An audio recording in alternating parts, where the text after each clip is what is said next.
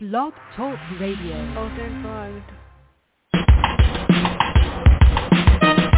Let's get lost in a better place. Pick up a book, travel through time and space. So much to learn, so much to see. A chance to escape reality.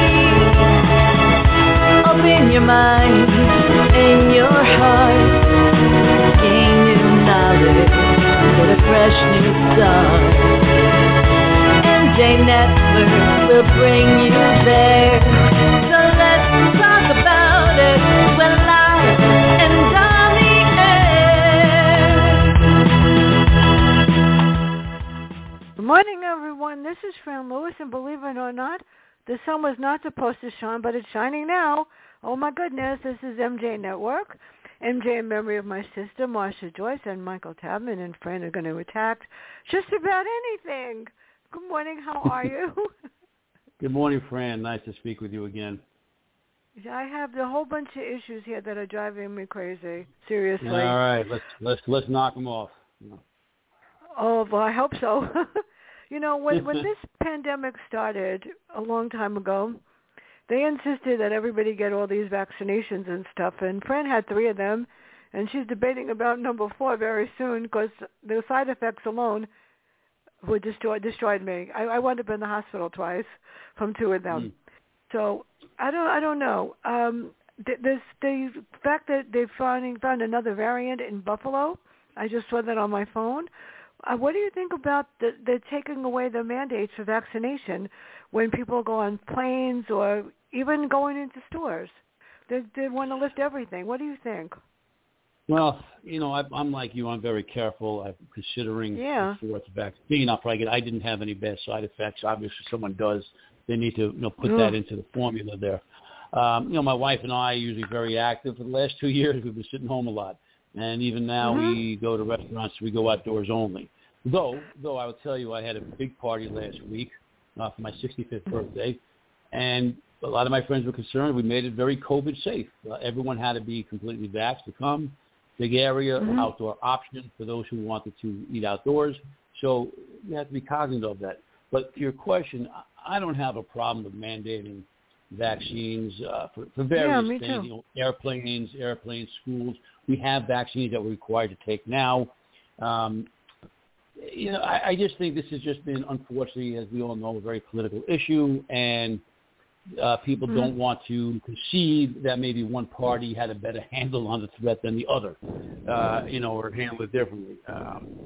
So I think that it's something that this is just bowing to what's becoming public pressure to just start opening things up. Look, I want to go back to normal like everybody. I hate wearing a mask. So I'm flying in a couple of weeks. I'll wear my mask and do what I got to do. So I think this is more a reflection of society than it is, our government leaders. Enough of us, we're loud enough and vocal enough to make this an impossible task. I wear a mask even going into the bakery. Nobody else does. And I went to the dermatologist 2 days ago because my chin turned red from the stupid mask. And I looked at him, I go like, oh my God, what happened? He said, it's just the mask. But I'd rather be safe than sorry. It bothers me because I'm vaccinated. I'll probably get the 4th one as soon as I have a 3 days to be sick, which will come up whenever. But my family in Florida is not vaccinated. They decided that it's too dangerous, whatever their reasons, and they all had COVID twice. And I just don't get it. It bothers me. I don't go into restaurants or anything. There is a pizza place, Pizza Domo, which is great, and it's so clean, so you sit by yourself. There's nobody else there. They don't let too many people in. But the other thing is that in schools, my nephews go to school up here, and they're all vaccinated and boosted. It didn't prevent them from not getting it, but still. What do you do in the schools? And the lack of education is amazing. I hear the teachers complaining, oh, I have to teach this or I have to do that. And since this pandemic has started, they're just giving assignments and they're not teaching. That I know for a fact. My niece is in college, and she's going to call me later to help her write a project on respiratory therapy. I'm learning a lot. So what do you do about that? I mean, what are they? Why? Literally, the college professors are just giving classes, giving assignments, and they expect them to do them. They're not teaching anything. All right. I got to tell you, during this pandemic, my wife and I were kind of grateful that we didn't have young kids at home and have to deal with these school issues. Luckily, I escaped it just by advance of being old and having older children.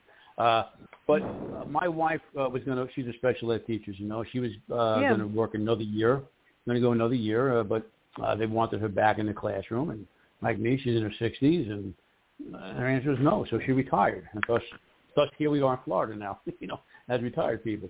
But, she didn't want to go back. I understand what parents are saying about, the interaction, reading facial expressions. I agree with that. That's how I communicate a lot. I found during masks my sense of humor, which is always on the edge with people, was a little dangerous. So they didn't see me smiling or my facial expression. They think I'm looking to star something. I'm just really being friendly. It's just sort of my New York personality. But again, if everyone cooperated, got their kids vaccinated, they say, well, our choice. Well, you didn't have a choice in the other vaccinations that we all have little marks in our arm for. This is how life goes. No, I don't know what's in it. Well, you don't know what's in anything. You don't know what's in the other vaccines you've taken. You don't know what's in that beer you're drinking. You don't know what's in that ink that you're injecting into your skin for a stupid tattoo. So, let's be honest here. That's not a legitimate argument. It's conspiracy theory arguments. But if they put all the kids in there, if everyone did it safely and parents didn't make such a ruckus, and maybe somehow, where I went to school in New York City, as you know, as you taught there, Fran, you can't have separation. Those classrooms are overcrowded. So that's not likely. So you put in all the other measures you can, such as vaccination and voluntarily wear masks, if parents want them to. But we got to make it safe. We'll see if this works. I'm hoping it does. I'm hoping that it's made its way through the population. I want to go back to doing things that I do. But I got to tell you one thing. I always played tennis, with a group of guys indoors because I lived in Kansas City. And, a lot of them just, different political belief. They kept playing through it, and I didn't go. And one of us, out of 20-something, one of them did get COVID and pass away. And, you could say that's a small statistic, but that's the statistic is only small when it's not you or your family. And I was really angry. I thought there's a hell of a risk to take with everybody. But nevertheless, everyone did what they had to do, and I did what I had to do. But right now we're at a stage of society where people aren't doing what's right for everybody. They're doing what's right for them or saying what's right for their political party to make their choice look correct no matter what. We've reached a rather irrational stage in our evolution, I think. Well, it's scary because when this first happened, 2 years ago in September, I went to get glasses, and the doctor's wife didn't feel well. I had no idea that she was sick. When I went to call to pick up my glasses, they said, you better get tested because she's got the virus, and she died a month later in the hospital. They couldn't save her. And I was sitting in urgent care when I got the thing. They said, you better get tested for him because she's got COVID. I got tested 3 times. Then about 2 weeks ago, my super got it. And, I don't see him that often, but I did see him for 2 minutes. I don't really talk to him, so I went and got tested. I mean, you got to be safe than sorry. But I actually called Moderna after I got the first vaccine, and I told them, I said, I understand that this is supposed to save my life, but I looked at all of the ingredients, and I know you put Marilax in it. I said, and that didn't bother me, but why did you create one with so many side effects? They couldn't answer that question. They wanted me to fill out a whole bunch of forms as to what happened. As a matter of fact, my doctor, when I called him and I said, I feel sick, I am nauseous, I didn't have fever, I had every kind of symptom, and he said, it's very possible that you had the virus even though you tested negative from the shot. I was like, thank you so much. And I think Moderna asking for that information, is legitimate. I mean, it's like an investigation. They want to see who has had these severe reactions, and then look for that common factor, and then work around that. Either warn people of that, or maybe make some change that could help everybody. I know I didn't have a reaction. Maybe just a little, not feeling well. I remember my kids had a stronger reaction. They said because they're young and vibrant immune system. But I must be young too. Yeah, I guess so. But I don't know how we got here, Fran. What always surprised me I got to get a little into politics here. I don't mean to even be critical, but with President Trump at the time, I give him help us. I give him credit for the vaccine. We have to give him that. Started under his administration. Yeah. Got it. But what I didn't understand is, as we know from history, a crisis makes a president. War, something. That's when heroes step up. And when you get them through a crisis as a leader, that's when you're admired and you got the confidence. Here was an opportunity, and I think he's smart at self-promotion. I think he knows how to, sell himself. Yeah. I don't know why he didn't. I don't want to say embrace COVID. I don't mean in a nice way. I mean accept the reality of it, and then take it on. I mean, if he had told people to wear masks and get vaccinated, they would have followed him. People would have done that. We might have. We'll never know, but we might have gotten through this thing, with less deaths, less serious illness.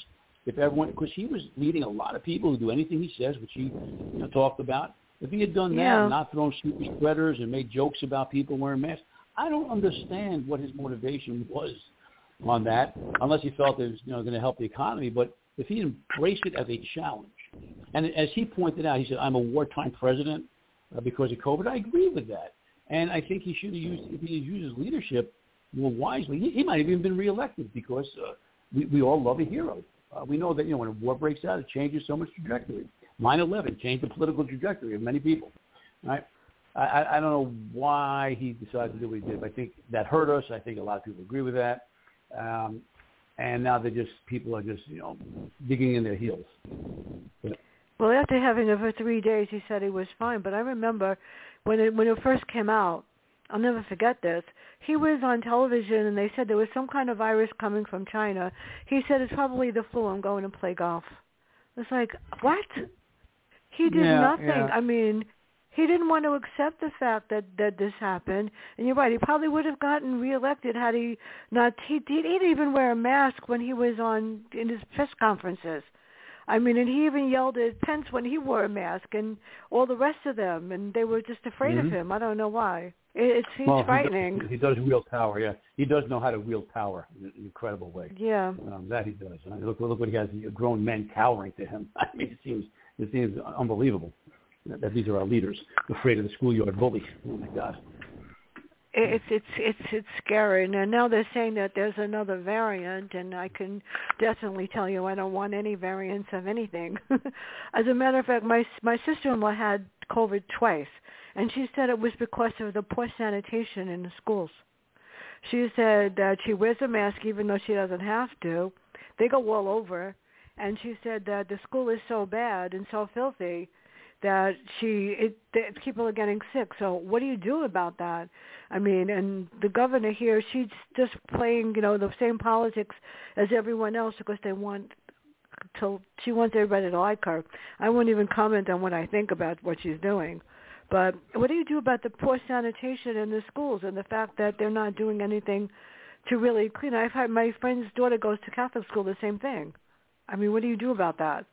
Right. Look, I've got a small office. I got a business back in Kansas City. My son runs it. It's a small office, but everyone has to be completely vaxxed to get a job there. You have to work in that small office. We don't allow we don't do any in-person stuff. It's all virtual, but we don't allow visitors in the office. And at the end of the day, we have someone go through and clean everything, and spray it down, just to be careful and wash it down carefully. But, I think obviously the sanitation issue of the school is important. I think we need to be careful before us as laymen start drawing correlations between conditions and COVID. Yeah. We just don't. None of us are really qualified. There's a few of us who are, but there's very few Anthony Fauci's out here. So we need to be careful before we say this is why. We don't. That's we being the lay people don't know why. But to ask about sanitation in school, we shouldn't even be having that conversation. I know. Why isn't the school clean? Every conversation you and I had, I would say, it comes down to leadership. We have people in power to make sure things get done. And if there's a challenge, such as a COVID or something else, you don't throw your hands up, you work around it. Yeah, that's probably what we should have done in the first place. When we saw we had a lockdown, then we should have said, all right, now who's going to be affected? Restaurants, bars, food halls. Let's come up with a plan for them. Let's help them design, take out food if you can, and let's, help them, PPP loans to those specific industries, not for all these rich people who wound up ripping off the system, right? Because we didn't do it correctly, as usual. So if we just, again, embrace the problem as a true problem, understood it, and we took on a strategy, lockdown may have not been as oppressive as it was for everybody. But we didn't do that. We just, kind of said, all right, we got to do it. We don't got to do it. It's crazy. It's over. It's not over. And it didn't work, which is why we had so many. The proof's in the pudding. That's why I had so many deaths. But now we are where we are, and I kind of agree with the endemic perspective that we know it's here, and now we have to figure out how to live with it. And if that means, masks in certain areas, if that means you staying away from certain areas by choice, then that would be how it would be. I'm doing a little more than I used to do because I feel I'm triple vaxxed, relatively good health, and I feel the odds, not high, that I will get a serious dose if I, serious contagious if I get it. But no guarantee on that. But I'm making my own decision for what I want to do. But I'm fully vaxxed. I'm comfortable that I'm not spreading it to anybody else. Well, I'm going to probably get vaxxed again as soon as I have 3 days to be sick. One more. I know. I know. I got a phone call. They said, "Well, you're over this age." I go, "But I'm younger that age. It doesn't really matter. It doesn't matter what age you are. If you want to get vaxxed and be safe, whatever." But the other thing that bothers me is healthcare. When I had to go to my primary care doctor, they give you 10 minutes, and the quality of healthcare has gone down. If you go to urgent cares, when you first went to them, they would do everything, heart rate, everything, anything that you needed. Now when you go into your regular doctor's office, I saw him, November. And he said, well, don't have to come back until June or July because I don't have time and I only have 10 minutes to give you. I mean, it's unbelievable. You can't get anything done. And if you go into urgent care, I said to them, they said, what can we do for you today? I said, what is there a menu on the wall that what I'm allowed to ask you to do? I mean, seriously. I want to say it on the air because I don't care. I'm not going to say how it happened. I have nerve damage on the left side of my face. It's someone's fault. And I get up every morning. I'm up since 3 o'clock. I have to take Motrin or go into the ER to get a Toradol shot for my face pain. And it's amazing. It's amazing. But the quality of care is horrible. You can't get your regular doctor on the phone. He doesn't want to be bothered. So how do you deal with that? I mean, it's not just me. It's everybody that's complaining. You can't get an appointment, and when you can, the urgent cares are now they're starting to get more people. So I just hope it doesn't mean that they need to test more people. And if you go in there, you have to remember that you're going to wait forever. I don't wait in there. If I go in there, I wait in my car. So how do you deal with that? Because the cost of healthcare. Nothing's covered anymore. You remind me of a story I thought was humorous, maybe in retrospect. More than 20 years ago, and I got a kidney stone, and I didn't know what it was. All I know is I was in excruciating pain. I just thought somebody was going to just jump out of my body. So my wife drives me to the emergency room. We go in there, says, ring the bell for service. So we ring the bell, and someone snaps back. Well, be there in a minute. Just wait. I'm like, really?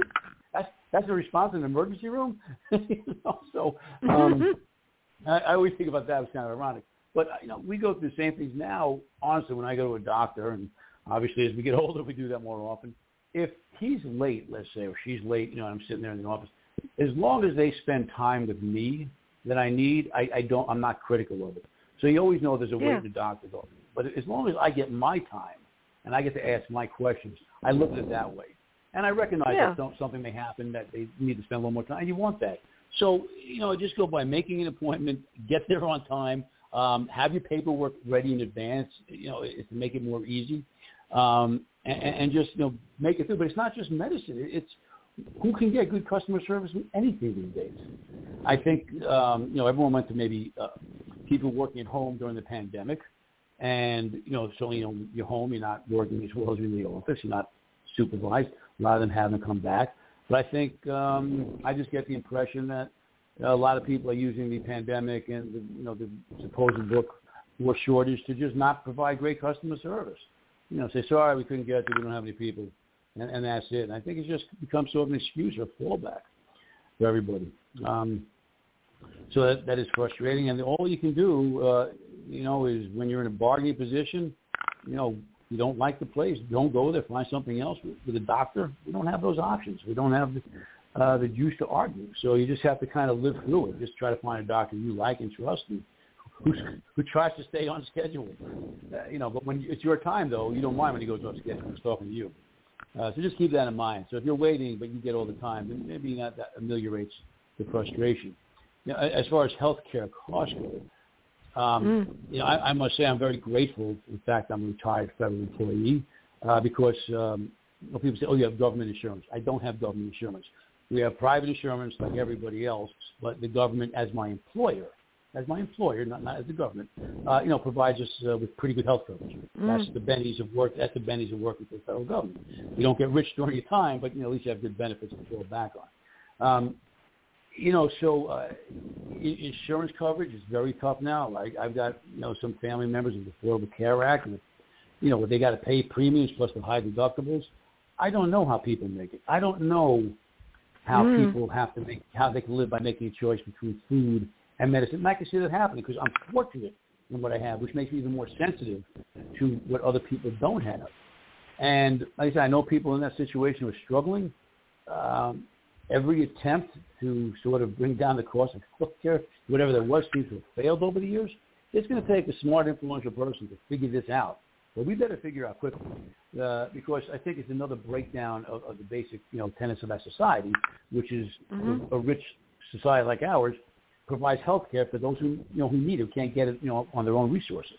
I don't consider that a terribly liberal point of view. I think that's just a human point of view. Why not care for those who need our help for no fault of their own?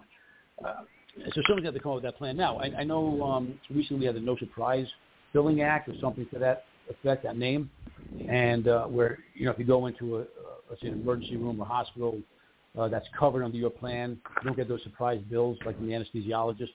Oh, but I'm not part of your plan. You owe me, $3,000. I was glad to see that. I think that was a major step forward. I remember more than 20 years ago, I got one of these real big surprise bills, and I called my senator. And, I didn't get him, of course. I got one of his college kids there trying to explain the situation.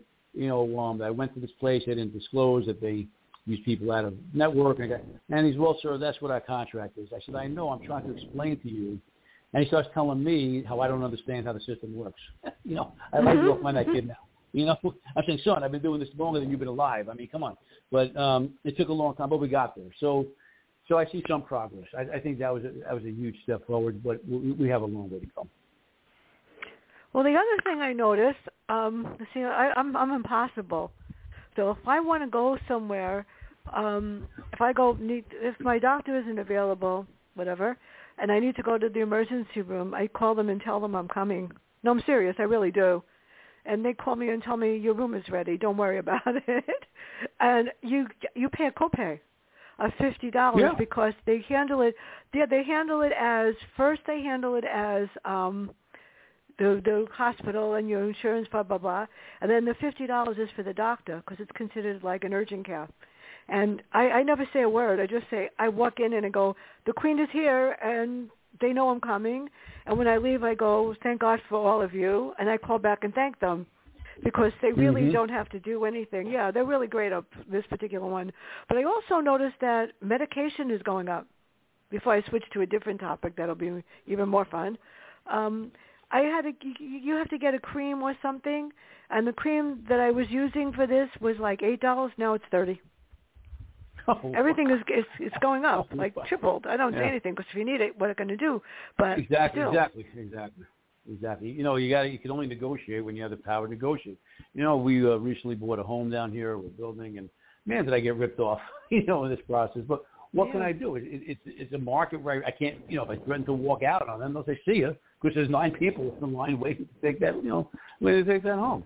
So we just have to deal with that reality. And, about the walk-in clinics, I pay more, for a walk-in clinic as well than I would for a doctor's office. Yeah. But I guess that's, a little deterrent there in that these urgent care is for just that, urgent care.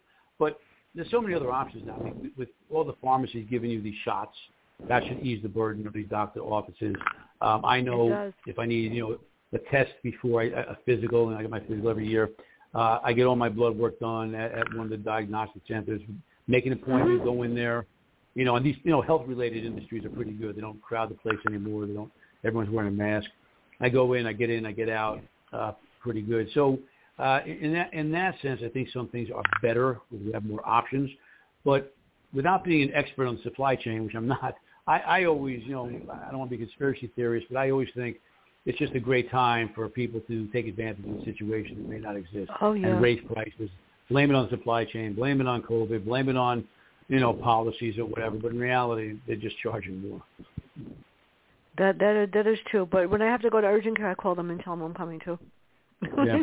Well, it works because basically, if I have to wait 15, 20 minutes, that's no big deal. But I just like to let them to know, I'm coming to drive you crazy, and I'm here to, entertain you with my brilliance, whatever. And, they're really pretty nice. The other topic that bothers...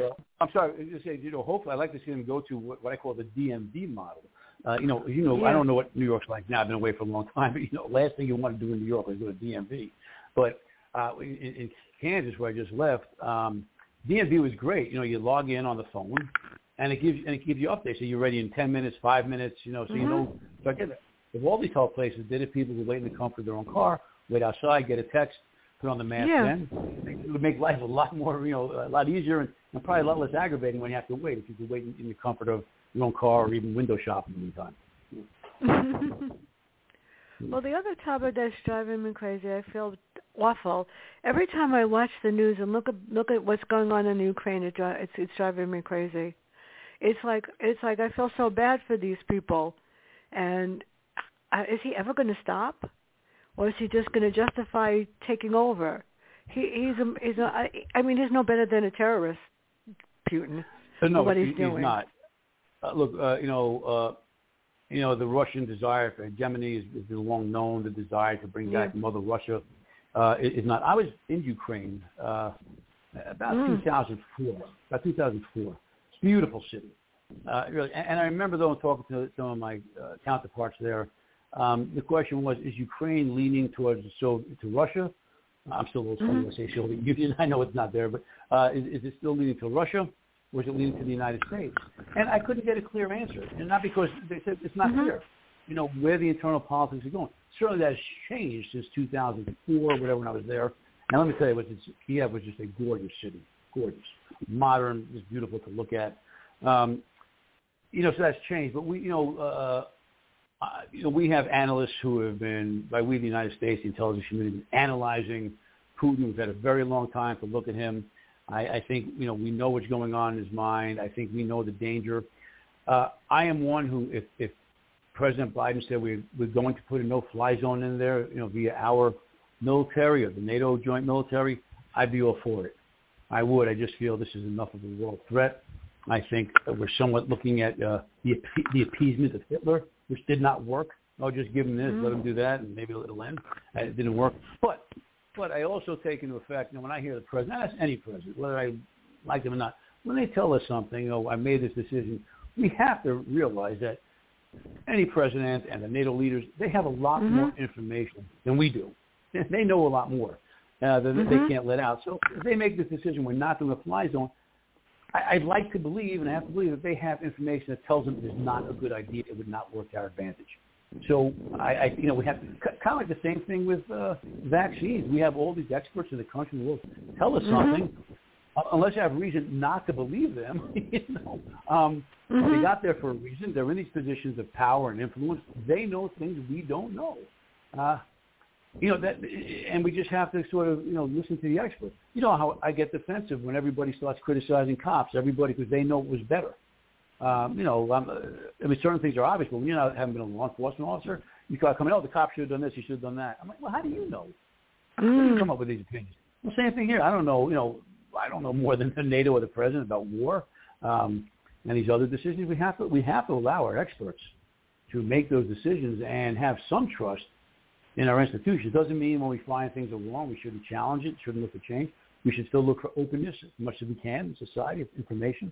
I believe in that. But we have to accept the fact that things of war and national foreign policy are going to be done behind closed doors, and we just have to have faith in our leaders to do it. Well, there was something on the news yesterday that was really heartwarming. The firefighters from up here in Hudson Valley are sending all sorts of gear to the Ukraine. They're sending jackets and they're sending everything, used gear to the Ukraine, and some of them are actually going there. They're going to go to Poland to help out, which I really think it's amazing. The outpouring here is unbelievable, and understanding that this is happening. But it scares me to think that God knows what he's going to try to go into next.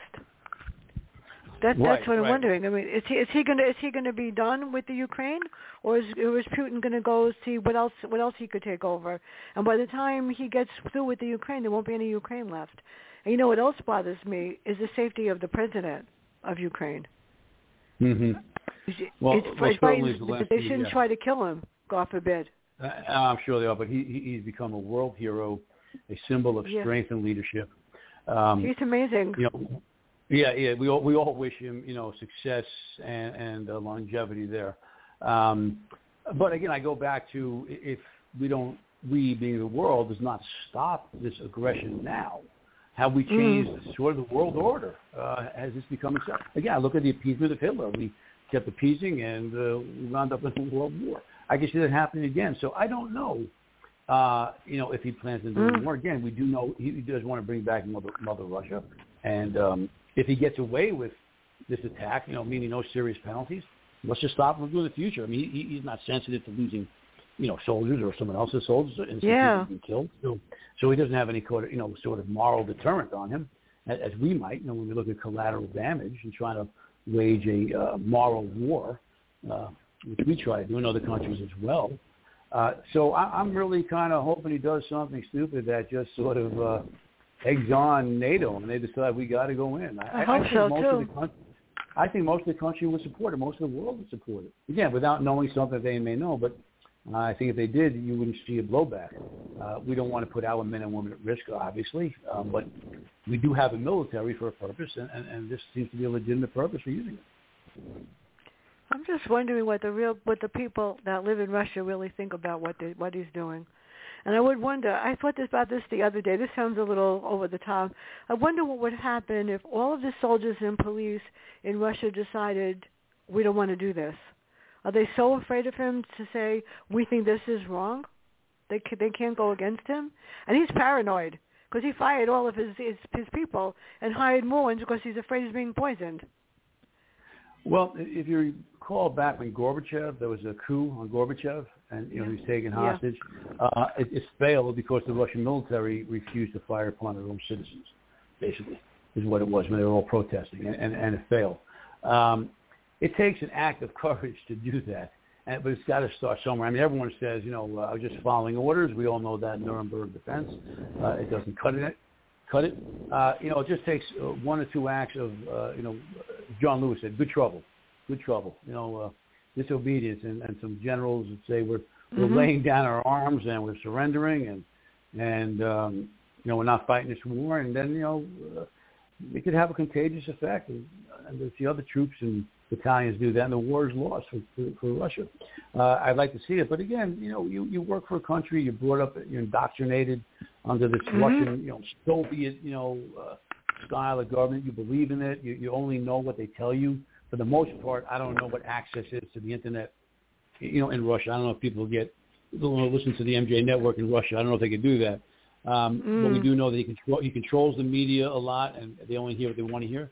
So people in Russia are not really making decisions based on knowledge. I'm not saying they're stupid. I'm saying they don't have knowledge of the truth. And so we don't know. I mean, propaganda is a pretty powerful tool. We've certainly learned that in history, have we not? He thinks he's God. The other thing is, China, are they going to become involved to help him? Or are they going to do something else? That worries me, too. Yeah, that worries me, too. I hope not. I hope not, too. It seemed, that President Biden and President China have spoken. It seems to be in order. If they were going to help them, now would have been the time when they're sort of getting a lot of resistance. But I don't know. Xi Jinping, I'm not sure he has any great motivation for that. I know they've worked, been allies with Russia for mutually beneficial matters, but I think he would not want to get drawn into this war. I don't think it will benefit China much. I hope not. I feel bad for President Biden. He can only do so much. And then he has the other party. Everything he tries to do, they block him. Yeah. He's got a lot on his plate. I wouldn't want to be the president now.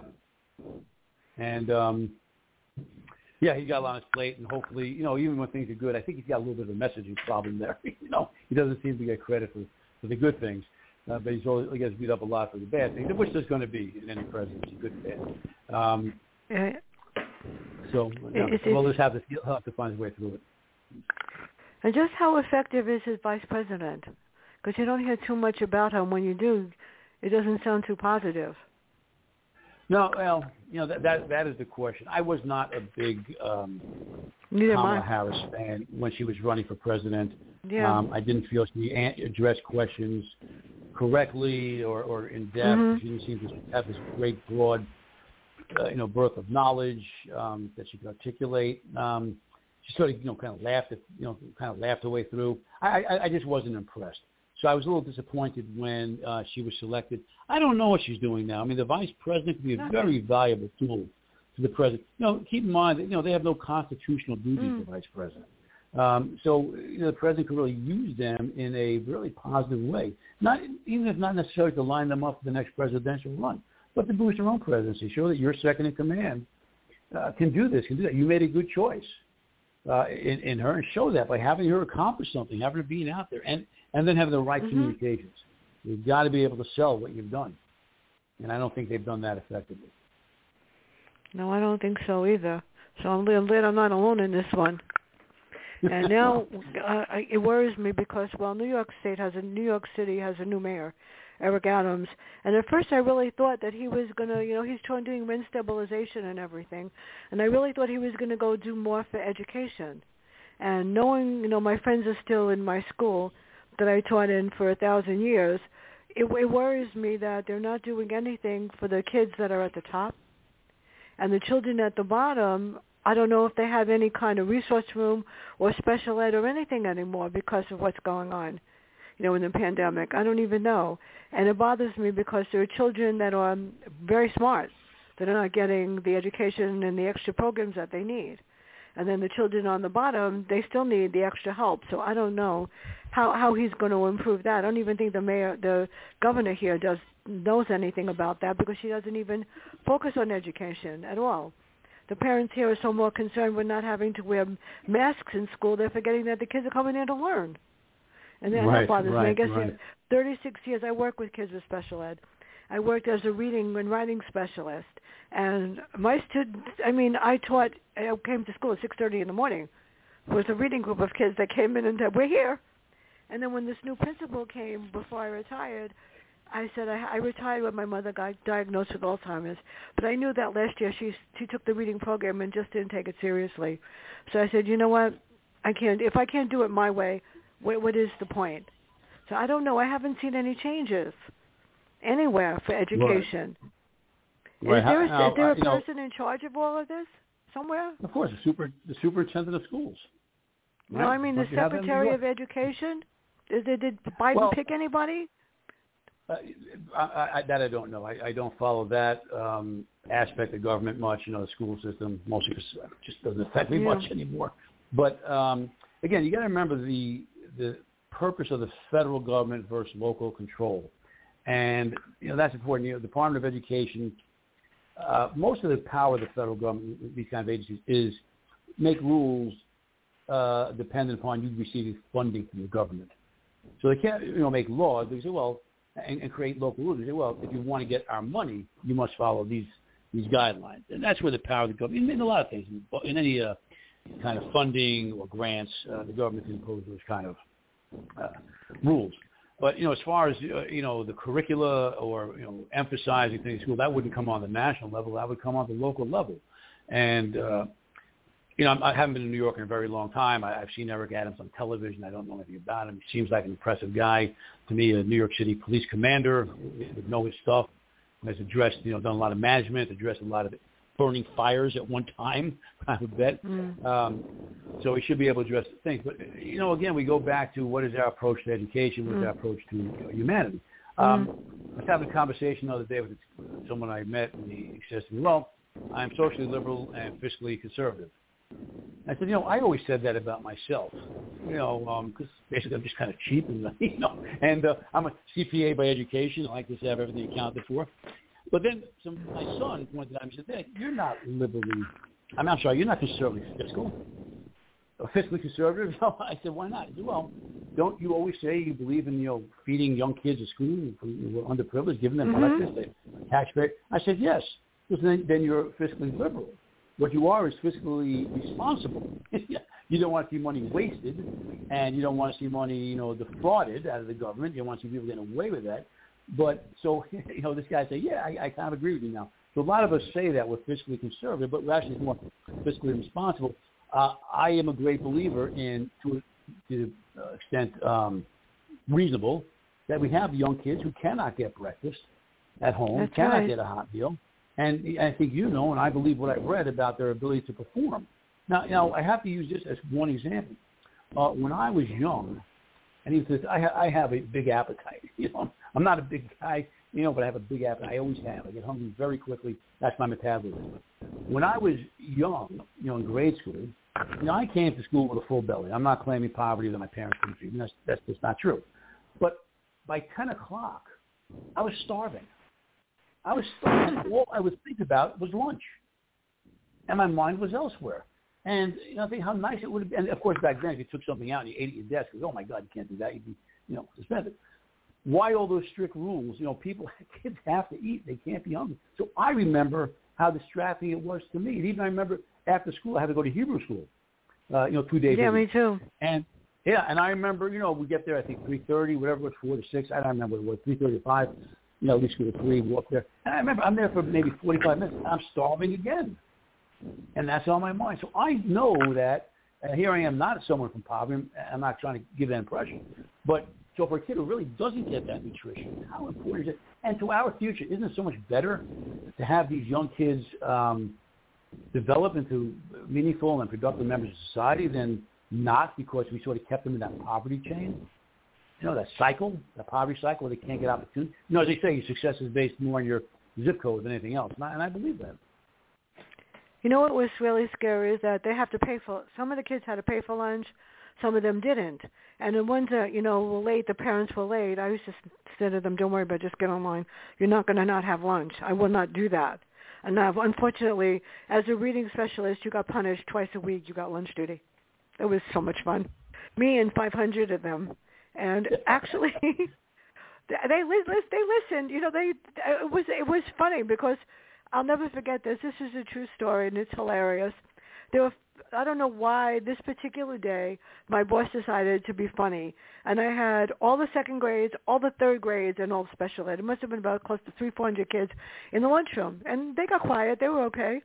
And Miss Brilliant over here said, if everyone is very quiet and everyone listens, and this was the beginning of the month, at the end of the month, I will bring treats for the classes that no one got in trouble.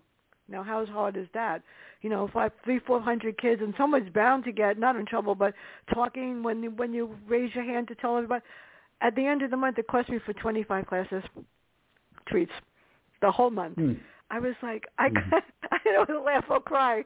They looked at me and they said, are you really going to bring in treats for everyone in this room? I go, if no one gets in trouble, I will bring in for your class. And Miss Brilliant over here is supposed to spend about $100 and some odd in cookies and candy and stuff, but it was worth it. And the following month, the same thing. And I said, okay, which class is going to be class of the month? And it unfortunately was all of them. It was that they said we don't want your punish lesson, which would mean we'd have to stay inside and couldn't go outside to play because the assistant principal went out. I like staying inside and playing word games and math games with the kids that didn't care about going outside. Yeah, it could get kind of fun, seriously. But Fran, I remember. I'm sorry. Go ahead. No, that's okay. Fran, no, I'm sorry. I cut you off there. I remember a few years ago there was that. The crisis, that some school districts just stopped serving kids who didn't pay. Yeah. Was that in New York, or was that somewhere else? Well, part of it was in New York. As a matter of fact, there was something on the news a couple of months ago. I don't know why I remember these things. I remember everything, where this child came into school and they refused to give her lunch because the parent didn't pay for it. And I thought that was cruel and inhumane. There is no reason why you take away a child. That was, I know, and I was like, as a matter of fact, I emailed a private message the guidance counselor that's still in my school, and I said, I'm so sorry that you're still there. I'm so sorry that she's still there. My school was, when I first started, I won't say when, we were number 4 or 5 out of 25, 30 schools in the district because the principal of the school was a monster when it came to education. There was no such thing as not doing what you're supposed to do. And let me tell you, you worked your tail off, but it was worth it. At the end of the year, the kids did very, very well. Now, all I could say is when this particular principal came, we were 50% on or above grade level in my grade 4, 5, that I was working with. When I left, the school now is 5 from the bottom, maybe even 3 from the bottom. Since she's been there, the registration was, 1,500 kids. I think they have 700. And I don't think she walks out of her office anywhere. And I don't think she can get up and teach a reading lesson, not as well as I can anyway. The quality is like, forget it. The administrators, I don't know how many of them even go in anymore. Some of them just, work from home and dictate, which is what she does. So it just bothers me. Well, I understand how the world has changed with remote work. Well, let me first go back. That decision to not feed a kid is unconscionable. And again, you got to be willing to take a stand. You'll get in good trouble. I mean, someone has to stand. I mean, it's not like an adult. We say you didn't pay. So, here's my credit card. I got cash. Kid has nothing with him. So you make a kid go hungry? Again, where do we think this is going to lead? If we treat little kids like this who don't have that kind of power. But I don't know. That gets me frustrated. You asked another question I was about to answer, and I went back a little onto this food thing. What did you ask me? I'm trying to remember what I said. Before I forget, Monday I have the author of Paradise Cove, and on the 7th, this is going to be fun. There are 5 people coming on to talk about, we have a panel show. This is, I don't know how I came up with this one, but this is different.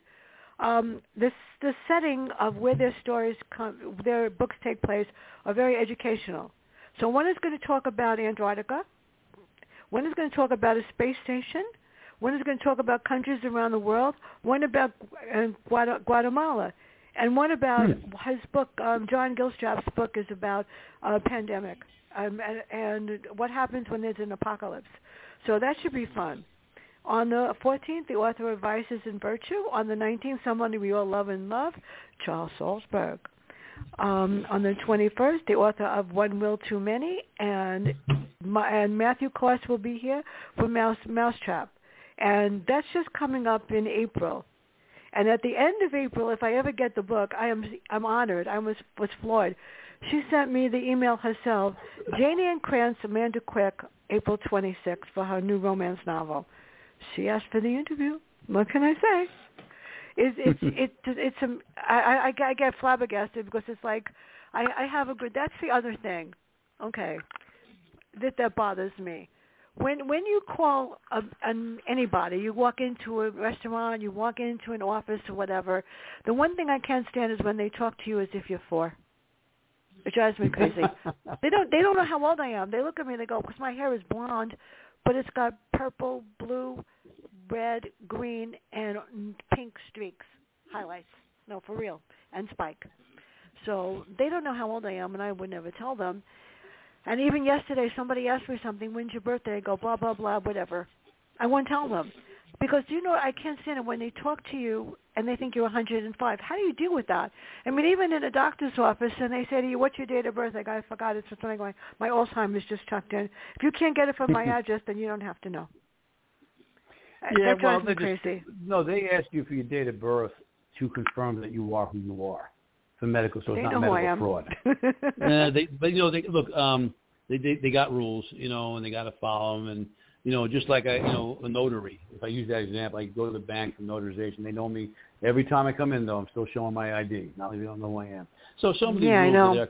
There's a lot of rules and controls, and everyone's worried about malpractice. They want to make sure, Fran Lewis versus Fran Jones, and not making a mistake by the name. So that those things are just really for safety. And I get tired of it. I'll call up a credit card company. They'll ask my name and social security number. Then they'll ask me all sorts of other IDs. I'm like, if I have all that, don't you think I'm going to know the address? I mean, they ask you all these really personal stuff, and then get the information that's public information. I'm like, all right, now we're getting crazy. Now we're overdoing, the need for security. But what am I going to do? You got to follow the rules. You just kind of have to take these things with a grain of salt. If someone's just asking more questions than you think they need, just give them the answer. I don't put my social security number on the doctor forms either, because I may give them the last four. Because there was a time, in our lifetime, you and I, that your medical insurance was under your Social Security number. So they had to have it. With the advent of ID theft, that stopped a long time ago. So there really is very little need for them to have your Social Security number. If they could articulate a real reason, I have to give it to them, I'll give it. But I try, the less you have it out there, the less chance of being compromised.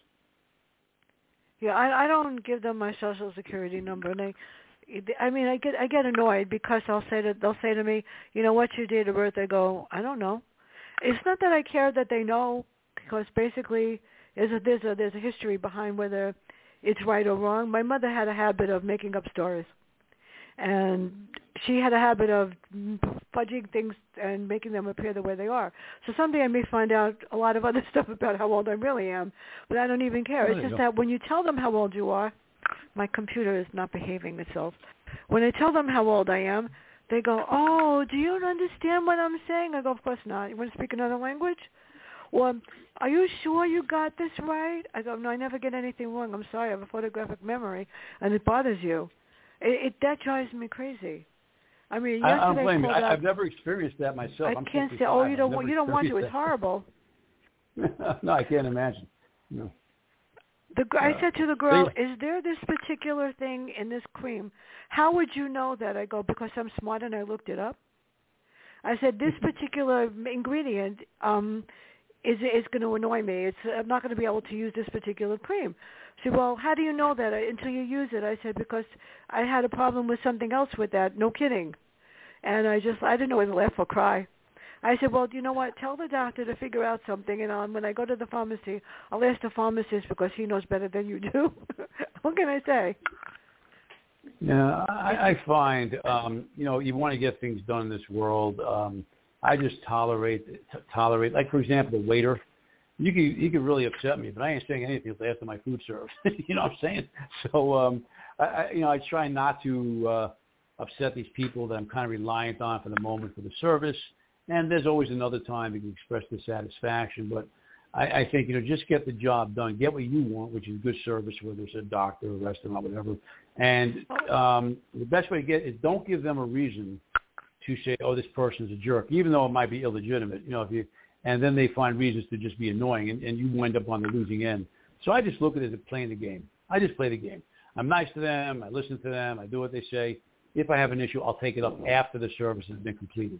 But I want to get in and out of there safely. It's a doctor's office or a restaurant without someone messing with me. That's just my approach. No, I'm nice when I walk in. And it was funny because when I called the other day, the girl on the phone said, don't forget to bring some reading material for the doctor. He wants some books. So that's how I get my appointments. I call up, I go, what does the doctor want to read this week? Oh, he wants to read Philip Margolin? No problem. Got that. And he looks forward to me coming because he wants me to bring him more reading material. So before we get, are you writing anything new? I'm not, Fran. I did play with you last time we spoke, which was years ago. I was playing with something. I wasn't happy with it. I was hoping you would. Yeah, it's just funny. I mentioned to my wife, I really would like to get out there and really write one gangbuster book, in my lifetime. One that really hits the charts, one that really, people appreciate, and that's the meaning. So I do have the motivation. I just haven't been able to sit down with everything I'm doing. Of course, we just moved, so we got a lot of moving going on. So I have the businesses I run. Just trying to get back out there now. We're going to do some media consulting now. But yeah, I would. I just have to come up, decide what do I want to write. Do I want to, have one of my characters reappear? Do I want something new? Do I want to write a nonfiction based on all the things we've talked about? So yeah, that would be really cool. But Mark Zuccarelli, you can have him. I'm writing a sequel if I ever find time to do it with all my book reviews to Population Zero, The World Without People. I haven't decided. I'm going to either call it Behind the Mask or the Dark World. And I have a character who's completely scary, so I have to decide who he's going to kill and how he's going to torture the people where they live, the ones that came back. Because if I don't write horror, I have no idea. Well, just as you mentioned Zuccarelli, I had my party here last week, and the real Zuccarelli flew out from New York City to give me a toast. And he introduced himself, and people just knew he was my partner from years ago. And then I got up and I said, "This is the real Detective Zuccarelli of Bad Intent." You ever go? Yeah. Ooh. They were really impressed that the real guy was standing right there. So it was kind of entertaining. That would be impressive. All I could tell you, I interviewed Philip Margolin. He's one of the top criminal defense attorneys in the world, and I was so honored because I interviewed him on March 8th. And he said to me, "I want you to know that no matter when I have a book, you're the very first interview." So he already took one for November 8th for his next one, for his Robin Lockwood. Oh. And I was like, that is so cool. It is really cool. Well, Fran, as I always say, every time we speak, I don't forget it was you who got me on the charts. And I tried. You who got me this. You did. No, you did. And I always appreciate what you did. So thank you. That's why you got to write another one, and everybody go on Amazon and get Mike's books because Bad Intent is really good. Yeah, it's good intent. You got to definitely do it. But anyway, thank you so much. Marcia Casper Cook is the host of A Good Story is a Good Story. So she's been texting me the whole time. So I don't know. She said she might want to have you on her show also to talk about whatever she comes up with. So I'll let you know. Oh, that'd be fun. I think I've spoken with her in the past, Marcia. She's really nice and she's fun. Yeah. And she's going to have a show this afternoon with Vincent Dandry and Dick Belsky.